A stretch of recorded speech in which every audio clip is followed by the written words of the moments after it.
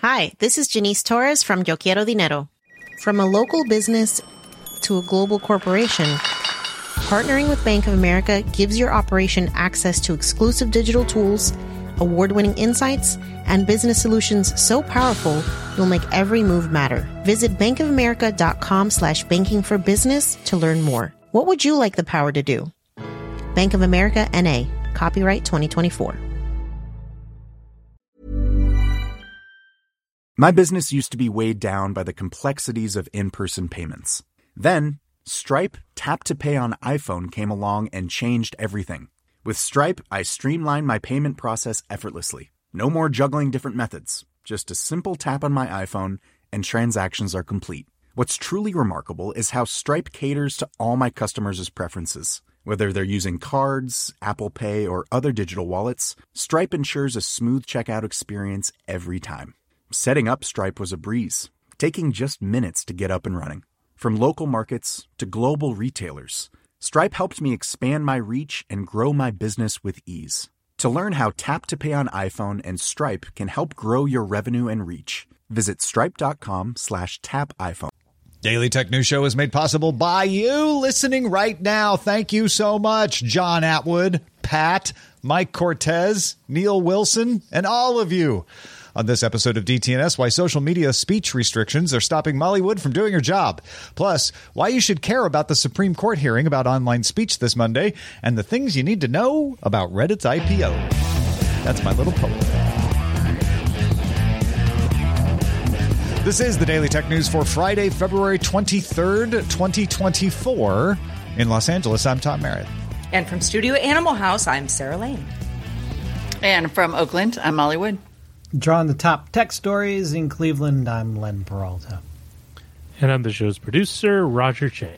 The bad luck of the calendar, Sarah. I'm so sorry that we don't get to do a show on 2/24/24. I mean, we could. I mean, I guess we could. You're right. I don't have anything we else make the to do. rules. So, Yeah. Touche, yeah. touche, Sarah. Tune in and find out. If you want I guess to. Tom's we will. too busy. All right. Yeah, I have to go to a film premiere tomorrow, so Well, kind of busy. fancy life. There's a friend of mine. Her name's Molly. She's in a little short film in the Hollywoods. I'm in a little short film. Yeah, that's exciting. Coming to town for Congratulations. my screening. Yeah, for Really? Which is- Oh, I thought Tom was kidding. That's cool. No, it never gets less weird to say out loud or be true. But there you go. Yeah, Awesome. Oh, it's Yep. exciting. Yeah, Beautiful. More on that soon, but let's start with the quick hits. Microsoft has a new tool that adds generative erasing, so you can take out that broom in the background of your engagement photo. You didn't want it to be there. Or unwanted objects in general. With AI-generated content in the Windows Photos app in Windows 10 and later. Generative Erase is the successor to Spot Fix that helped retouch photos and remove blemishes and other flawed image regions. The new tool produces a more realistic result, that's what the company is hoping anyway, erasing objects from photos, and is now rolling out to Windows insiders in all channels. Did you say broom or groom? Oh, dirty groom. Yeah, I mean, it depends on the engagement. Your mileage may vary. Well, we got AT&T's explanation for the widespread outage in the U.S. Thursday. The statement says, and I quote, "We believe that today's outage was caused by the application and execution of an incorrect process used as we were expanding our network, not a cyber attack." That's all in one sentence. So a lot of people were jumping to conclusions about cyber attack. It never looked like a cyber attack. AT&T going out of its way to confirm it was not, in fact, a cyber attack. It was a bad software upgrade. ABC News got a source to tell them it was a software update gone wrong. That seems to fit the facts. Which, depending on how you look at it, is even more vague than an incorrect process. So who knows if we'll ever find out more details. Well, when it comes to social media, not that many people actually ever post. A slightly larger percentage engage on posts, but the majority just consume the content and don't engage at all. A new study by Pew Research Center highlights this trend, noting that on TikTok, the top 25% of active posters make up 98% of all public videos. That's around the same as Twitter, where Pew previously found the top 25% of active posters wrote 97% of tweets. 48% of people who are on TikTok have never posted a video there, or say they haven't, around the same percentage that posted on Twitter 5 or fewer times per month when Pew released a study back in 2021 that was similar to this. Adults between 18 and 34 were more likely to use TikTok in the first place, although 60% of 35 to 49-year-olds have posted at least one video compared to 52% of those 18 through 34. Because they're trying harder once they get on the platform. Yahoo laid off Engadget's editor-in-chief Dana Wollman, as well as managing editor Terrence O'Brien and 8 other of their top editors, and said they don't have plans to replace Wollman or O'Brien. In fact, they're splitting Engadget's editorial team into 2. The new news and features team will focus on traffic growth, so think Jason SEO and clicks to drive up ad impressions. And the reviews and buying advice team will report to leaders of the commerce team at Yahoo, so likely focusing on growing referral revenue, affiliate links, things like that. Former Red Ventures VP of Digital Marketing Operations Sarah Priestley is now listed as Engadget's general manager. Priestley wrote that collaboration with sales and SEO teams is key moving forward. After its public launch earlier this month, decentralized social network Blue Sky is opening up self-hosting of data, a step towards federation that will let anybody run their own server that connects to Blue Sky's network and host their own data and manage their own account and more or less make their own rules. The decentralized model is similar to what Mastodon is already doing using the ActivityPub protocol. Blue Sky uses the AT protocol, meaning that the two networks will stay separate, at least for now. For the time being. Interesting to be like, you can have one person on your personal server, and if you prove you're responsible, we might increase it in the future. So play by the rules. This Monday, the Supreme Court will hear arguments in the cases of Moody versus NetChoice and NetChoice versus Paxton. If those don't ring a bell, one is a case in Florida, the other is a case in Texas about whether a law can limit what content online content platforms can either curate or ban. In Florida, a court found that Florida's SB 7072 law was unconstitutional. In Texas, a similar law, HB 20, was upheld. Hence, the Supreme Court starting to weigh in here. The court will consider 2 aspects of both laws. The must-carry provisions around lawful speech. Basically, if it's not against the law, you can't ban it, you can't remove it. And the transparency requirements, which put rules around publishing moderation guidelines and sticking to them. Okay, so, Tom, I know you've been following this closely. What arguments are we expecting to hear from these two sides? Yeah, a lot of the times when people talk about, Supreme Court hearings and stuff, they talk about them as if it's somebody trying to convince the court what's right, and then the court having their own opinions. And really, what it comes down to are precedents. And this is a great example of why your ideology and court precedents don't necessarily match up. It's very interesting. The states are going to argue that platforms are public forums, and therefore the state may regulate them accordingly, like a public square, and they've got some precedents on their side. The platforms are going to argue, no, we're more like a newspaper or a parade, and we get to decide who joins our parade or what we publish in our newsletter, and they've got precedents on their side. So let's go through some of these. For the platforms, there was a 1974 case, Miami Herald versus Tornillo, that held that you can't force a newspaper to publish a reply. It seems obvious now, right? But there was a court case that said, no, you don't have to publish a reply from somebody to one of your op-eds or anything. Mm-hmm. The more interesting precedents, 303 Creative versus Elenis is probably famous as the website designer that wanted to make sure they wouldn't be forced to make wedding websites for gay couples because of their personal religious beliefs. The court said, yeah, you're a web designer. You get to choose your clients. Hurley versus Irish American Gay, Lesbian, and Bisexual Group of Boston in the 90s held that a St. Patrick's Day parade organizer was protected by the First Amendment from being required to let a gay, lesbian, and bisexual group march in its event. They were like, their parade, they can decide who comes and who doesn't. So they are being used as precedents of, hey, if I have a thing, a parade, a website design company, a newspaper, I get to decide who joins it and who doesn't. And so I can ban users and I can moderate them. The state side of this is trying to say, It's like a public square. And there's examples of private spaces being ruled to be public interest. Prune Yard Shopping Center in San Jose, California. Actually, I think it's in a suburb, but it's right there near San Jose. Prune Yard Shopping Center versus Robbins ruled that a shopping center could not prohibit students from collecting signatures from a petition. They said, you're acting very much like a public square. This is in the public interest. You have to let them do it, even though it's on your private property. Rumsfeld versus Forum for Academic and Institutional Rights allowed Congress to tie education funding to a requirement to allow military recruiters on campus, even if universities were against the idea of military recruiters or had maybe even a religious objection to military. If it was like, say, a Quaker university, they said, no, the Congress can tie the funding to that. It is public interest. And therefore, even in a private setting, you can have public interest have sway. So those are the precedents you might not have guessed will be used by these two sides. Okay, so we're talking about moderation here, but what about the question of transparency and what has to be done there? There will be some interesting arguments about that. It's a little more straightforward. Also, the two laws are more different in this case. Florida requires a thorough rationale for each removal or ban. That's a much more burdensome provision. Whereas the Texas law just says you have to post the reason. If you remove a post, you have to post why. And that seems to be a little more mechanical. It's possible that the court might rule that the Texas provision meets its standard, but the Florida one goes too far. So in Texas, you could say, yeah, we don't like it for this reason. Florida says you have to give us more than you have just to have a thorough one-sentence explanation. reason. Yeah.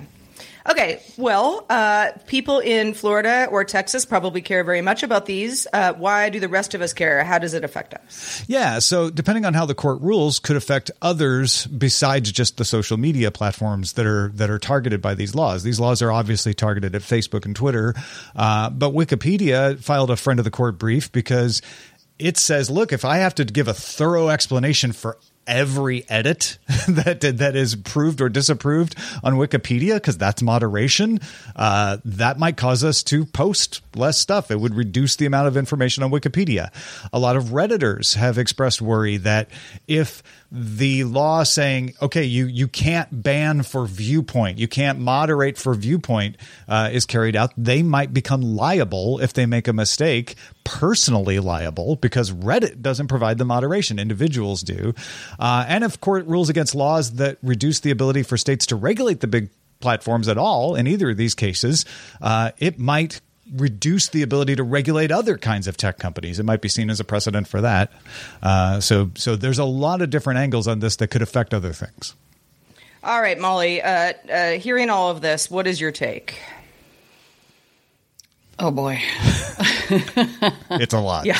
It's a lot. And one sentence. You don't have to do a a explanation. Yeah. Right? We're not in Florida. Exactly. I'm just going to give you a simple reason for look, this is like, here we are this many years later. I'm going to say 25 years of just my own personal experience, right? Dealing with how the internet and online platforms are or are not different from every other sort of publishing system that has come before. This Supreme Court in particular has been a little bit all over the place on these issues and has dodged the kind of fundamental question of Section 230 altogether. So I would say, like, no matter what we get here, it's not going to be comprehensive or the end of this content moderation question. Yeah, I think the court is going to feel a little more comfortable in this case because it's First Amendment stuff versus Section 230. Because you're right, they basically were like, "We're no good. We're no good at 230." Right. In that Google versus Gonzalez case. But here's the thing: like, it is First Amendment stuff, but it's also algorithm stuff. And so to take that, to continue to take that part out of all of these conversations and sort of behave as though it is a pure First Amendment question, because they're talking about shadow banning, they're talking about algorithm, de-amplification. Like, those are all things that are separate from the sort of overall question of speech. And until we have a way to deal with that, this sort of deal with the freedom of speech versus freedom of reach part of what actually happens on online platforms, any solution that is billed as a purely First Amendment solution is just incomplete. Yeah, it's going to be interesting. It's going to be interesting where they draw the line on this. Section 230 doesn't really get affected directly by these laws because all Section 230 does is shield you from liability if you make moderation decisions. This is saying what those moderation decisions can or cannot be separate from Section 230. But that, like you say, doesn't leave the Supreme Court off the hook as far as having to draw the line in a world of technology, which they previously have shown that they are uncomfortable dealing with. Yep. Yeah. Yep. It's a mess. Well, we mentioned Reddit. Right as our show started yesterday, we mentioned Reddit filed to list its IPO on the New York Stock Exchange. We have a few more details about a day into the news. So Reddit is reporting revenue up 20% year over year to $804 million in 2023.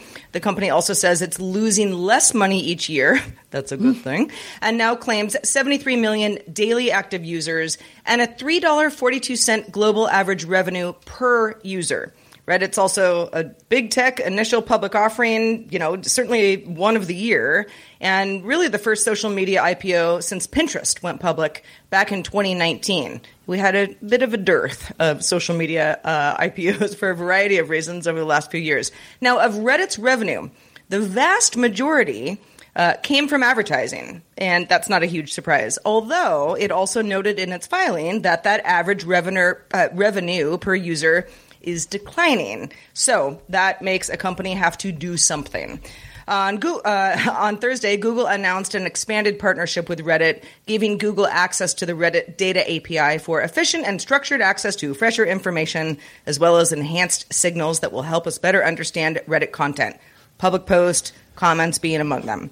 That data can then train large language models more efficiently. Google says it's also developing ways to make it even easier to access information from Reddit across its products. Bloomberg reports this partnership will net Reddit about $60 million per year. So it's not a huge deal in the grand scheme of a company that just went public, but I think it does point to how Reddit might shift a little bit now that it's, publicly available. Molly, you're at ground zero for these kinds of things in Silicon Valley these days. Like, do you have any thoughts on the Reddit IPO and the monetization strategy? I mean, there isn't one. So, this is not. There have been companies that have gone public before when they were not profitable. And in fact, when they were very far from profitable, probably the best known example in recent years is Uber, which went public and people bought its shares and it continued to lose like $1 billion a quarter on its way to eventual profitability because people believed there was in fact a user base and a growth strategy that would make this company profitable, right? It's a long game type thing. So it is not unheard of, especially in the last decade or so, for companies to go public when they have never been profitable. Now, Reddit has never been profitable for 20 years and is attempting to convince sophisticated investors that there is either an advertising or a data strategy that will make it back multiple times its revenue, right? And I say this as someone who actually I love Reddit. I think it's gotten a huge Twitter bump from people who were sort of like, well, I used to go to Twitter to get boots on the ground understanding of things that were really happening. Now I don't go there. I go to Reddit instead. I think that Reddit can actually be a phenomenal source of information. It's ultimately an advertising-based social network, and so far only one of those is really performing monetarily, and I just don't know. This is not let's just say this is not a stock I would ever buy. That is not investment advice. It's a personal opinion. That's just vibes. This is just vibes. You do you. But what they're trying to do is raise money, right? As you pointed out, they need to raise money, and going to the public markets, they hope is going to be a way to do this. I don't think this is going to be the biggest pop IPO we see. Yeah, I like that analysis because I think a lot of people go, oh, another company that loses money trying to go public. And like you said, that's fine if you've got a path to profitability, right? Mm-hmm. Netflix was losing money when it IPO'd. Facebook was losing money when it IPO'd. Twitter was losing money when it IPO'd and probably is still losing money. But so maybe not the best example there. But if you've got a path to profitability that's reasonable, it's fine to be losing money when you IPO because investors go, oh, well, of course you're losing money right now because that's the way business works. You have to lose money in the early days to build up the business to make the money. And then we all make the money back, which is what happened with Facebook. But I'm glad you brought up Twitter because that's the one-to-one comparison here. And yeah, Twitter, I think the fact that Reddit has been around since 2005. Yeah. And, it has had some iterations since. I mean, this is not just sort of like, hey, new company, hot, let's bet on the stock type thing. No, Reddit has been around for a while. People know what Reddit is. Advertising on Reddit, if there's another strategy, then okay, good for you. But I think the whole idea that other companies want to have a better treasure trove of data from Reddit, I mean, you already have that. People Google search, Reddit specifically these days because they want actual answers. That does count for something. I don't know exactly what kinds of partnerships Reddit can make besides the Google one that I mentioned that is going to get it over the hump as far as profitability goes. But I think the Reddit strategy may change sooner than later. Yeah. I mean, I think Molly explained it really well. Like they're trying to show a path to profitability and your mileage may vary whether you believe that path is to profitability or not. I mean, if they can license more to Google in the future, if they can license to OpenAI, if they can license to Anthropic and all of that, there might be some revenue there. But how much? License and what? Like the training data. But the training data is publicly available. I mean, at some point, there's only so much you're going to be willing to pay for posts that aren't right. What is likely to happen if you're going to have a path to profitability that's advertising based, like a Facebook or a Meta, whatever we're calling them now. It's going to be a very different site. Reddit becomes a very different site. And the biggest problem to becoming that kind of site is all its users.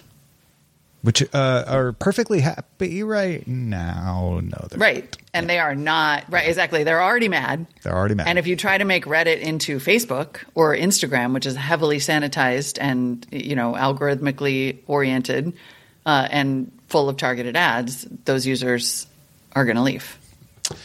Well, you decide in March whether you want to buy some Reddit or not. Meanwhile, I got something for you right now. Tom's Top 5, and it only takes you 60 seconds.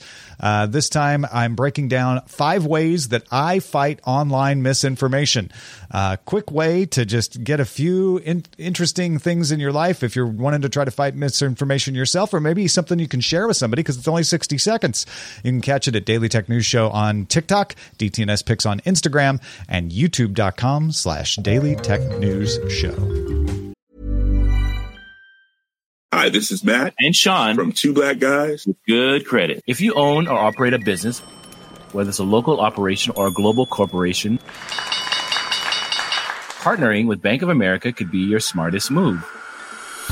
By teaming with Bank of America, you'll enjoy exclusive digital tools, award-winning insights, and business solutions so powerful you'll make every move matter. Position your business to capitalize on opportunity in a moment's notice. Visit bankofamerica.com/banking for business to learn more. What would you like the power to do? Bank of America, N.A., copyright 2024. The Claude 3 model family from Anthropic is your one-stop shop for enterprise AI. With models at every point on the price-performance curve, you no longer have to make trade-offs between intelligence, speed, and cost. Claude 3 Opus sets new industry benchmarks for intelligence. Sonnet strikes the perfect balance between skills and speed. And Haiku is the fastest and lowest cost model in the market, perfectly designed for high-volume, high-speed use cases. Join the thousands of enterprises who trust Anthropic to keep them at the frontier. Visit anthropic.com/Claude today. My business used to be weighed down by the complexities of in-person payments. Then, Stripe Tap to Pay on iPhone came along and changed everything. With Stripe, I streamlined my payment process effortlessly. No more juggling different methods. Just a simple tap on my iPhone and transactions are complete. What's truly remarkable is how Stripe caters to all my customers' preferences. Whether they're using cards, Apple Pay, or other digital wallets, Stripe ensures a smooth checkout experience every time. Setting up Stripe was a breeze, taking just minutes to get up and running. From local markets to global retailers, Stripe helped me expand my reach and grow my business with ease. To learn how Tap to Pay on iPhone and Stripe can help grow your revenue and reach, visit stripe.com/tapiphone. All right, last week, Adam Mosseri, the head of Instagram and therefore Threads, said that both platforms are going to clamp down on political content, right? And added the company wants to avoid recommended political content. And we're all like, yeah, that's a good idea. Don't want to get involved in that misinformation that I was just talking about. In that episode last Thursday, Rob Dunwood brought up a very salient point. What counts as political content? Molly, you have some firsthand experience with what counts as political content, don't you? I do. Just as one example, content related to climate change has been deemed since, I think, about 2022 by Meta to be political content. So that means that it is likely, one, to be de-emphasized. It's going to be harder to find, assuming that the Threads algorithm is de-emphasizing what it considers to be, again, decided by the cloud here, the blob that is Meta, political content. It'll be harder to see information about climate change. They've already had policies in place, and I encountered this firsthand when I tried to buy, like literally just buy ads as a lady making a podcast about climate change. All my ads are rejected on Facebook. They don't, you can't, you have to like, I think at some point I would just have to hire someone. You have to like massage them. You have to set them up as a special interest category, and then it can only be promoted in certain ways. And so, when they announced this, a bunch of activist groups said, you're basically just de-emphasizing messages about climate change and giving sort of free rein to like Exxon, which sponsors everything these days, right? The big oil companies are sponsoring everything. But it's based on this determination that this empirically scientific consensus is somehow political because there has been a concerted disinformation effort to make it political so that we won't stop using fossil fuels. So this is one example, and climate scientists are very worried about it, but we're already seeing a de-emphasis on like what usually happens is that when a social media platform determines something to be political, that means they think it is like about LGBTQ rights, it's about climate change, it's about race, not understanding that by preserving a status quo that doesn't let you talk about those things, you never actually have real conversations or make any progress related to those and things. there's so many, categories like if I want to talk about my favorite apple and it turns into like, oh, it's a GMO thing, it's like, right. Well, that could be politicized content also. I mean, kind of anything could be. The personal really. Is political, Anything. Right? And climate change is a political topic amongst political candidates. I think this is the problem, is making topics political versus perspectives political. A perspective, which there are plenty of Republicans in favor of climate regulation who believe climate change are real, and there are climate conservatives out there who also would run into this problem. So it's not even just a left-right thing anymore. This is something that has wider and wider acceptance. Whether you're talking about, as a Republican, I believe the solution to climate change should be X, that's political. If you're like Molly, who's like, I'm interviewing someone who's working on something that will remove carbon from the atmosphere, that's not political. That's just science. And business. And business, it's right? Science and business. Yeah, I mean, I think you make a really good point, which is that topic-based determination of what is and isn't. I mean, first of all, and this gets fraught so fast because I think that the conversations about free speech on social media are very often red herrings. And also, it is and always has been problematic for these platforms to be deciding what is appropriate, what is not appropriate, like the extent to which Apple has created this just like Disneyland-esque experience on all of its platforms. The extent to which Facebook has like never shown a period has always been problematic. Those are real issues of speech that they're now making this sort of blanket decision like, oh, our users just don't want news and politics. And so we'll just like make it more pleasant for them, even though the world around them is like pretty profoundly not pleasant. And it's what we're all talking about anyway. Yeah. And granted, it's their right right? They get to do that. I think I won't speak for anyone else on the panel, but for me, it's important for us to tell you, hey, these platforms are doing this. You should know that. Maybe we can put pressure on them to change, or maybe you just use a different platform that isn't doing that. Although there aren't as many choices as we would like. But it's something that I don't think a lot of people realize is happening, because when you're regulating topics as political, every topic becomes political more than ever. What sport you like has become political. So are we going to start removing all sports podcast advertising from Facebook? Because, if I like NASCAR, what does that say? Like this, that gets ridiculous at some point. You should not be regulating political speech by topic. You should be regulating it by perspective. And if you're going to make a semantic decision anyway about topics, you can make a semantic decision about perspectives.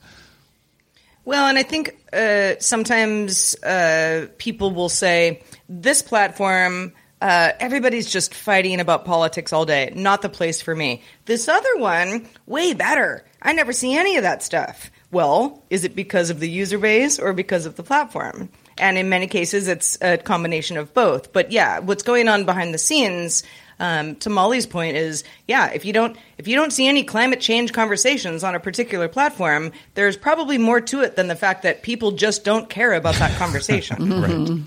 Right. And it gets, to bring it right back to that Supreme Court conversation, right? Fundamentally, what it comes down to is that I am a user who is interested in topics, and I want to choose what I see. And this just keeps coming back to, implementation of algorithms that determine what I see.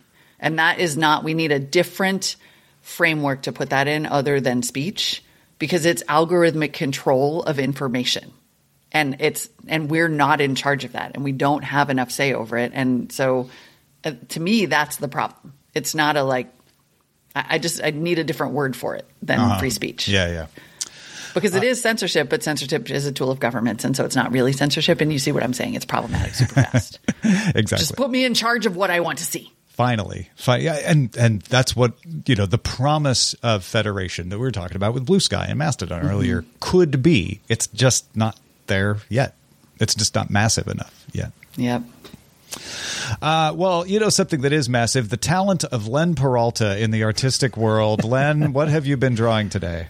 Oh, you talked earlier about perspective, Tom, and I guess this is my take on it. I'm not really a big fan of election year social media, but I usually think it turns into an S show, if you get what I mean. This is called Threads S show. This is my take on stuff. It's this is how I feel about it. It's there are a lot of things that become political. I think this is overtly political here.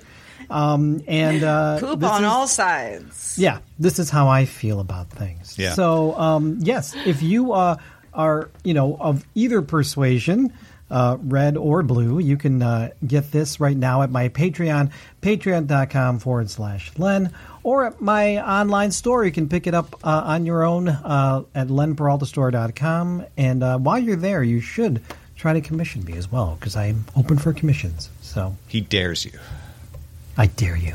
Do it. I'm going to buy the S out of that one. Oh, good. Yeah, please do. Buy all the S. Once you do that, Molly, let folks know where they can keep up with the rest of your work. Yes, please find me at everybodyinthepool.com. You can subscribe to the podcast on all your platforms, and the website has the link to subscribe to the newsletter as well. This is my jam, and you won't find it on Threads. Go, do it. Find it now. You will find it on Threads. If you found today's topics to be a little weighty, you're probably not alone. So stick around for the extended show, Good Day Internet. We're going to lighten things up with the great GDI debates. Which streaming service would you want on a deserted island?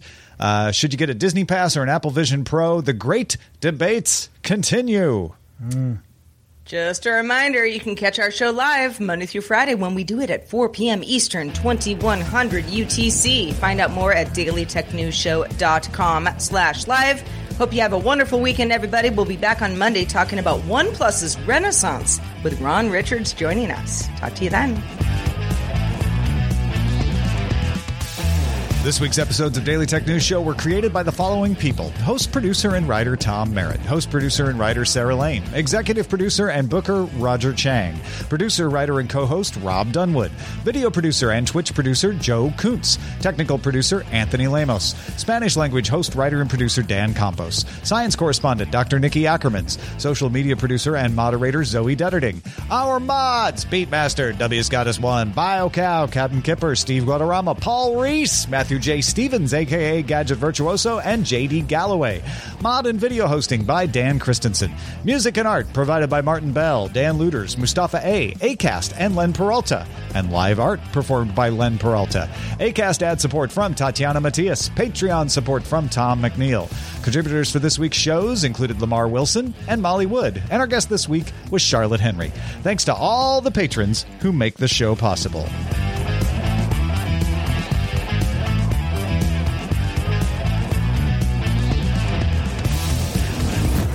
This show is part of the Frog Pants Network. Get more at frogpants.com.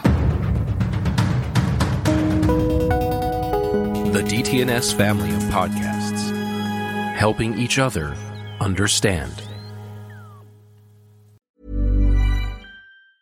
Hi, I'm Daniel, founder of Pretty Litter. Did you know cats tend to hide symptoms of sickness and pain? I learned this the hard way after losing my cat, Gingy. So I created Pretty Litter, a health monitoring litter that helps detect early signs of illness by changing colors, saving you money and potentially your cat's life. Pretty Litter is veterinarian developed, and it's the easiest way to keep tabs on your fur baby's health right at home. Go to prettylitter.com and use code ACAST for 20% off your first order and a free cat toy. Terms and conditions apply. See site for details. Hi, this is Matt and Sean from Two Black Guys with Good Credit. If you own or operate a business, whether it's a local operation or a global corporation,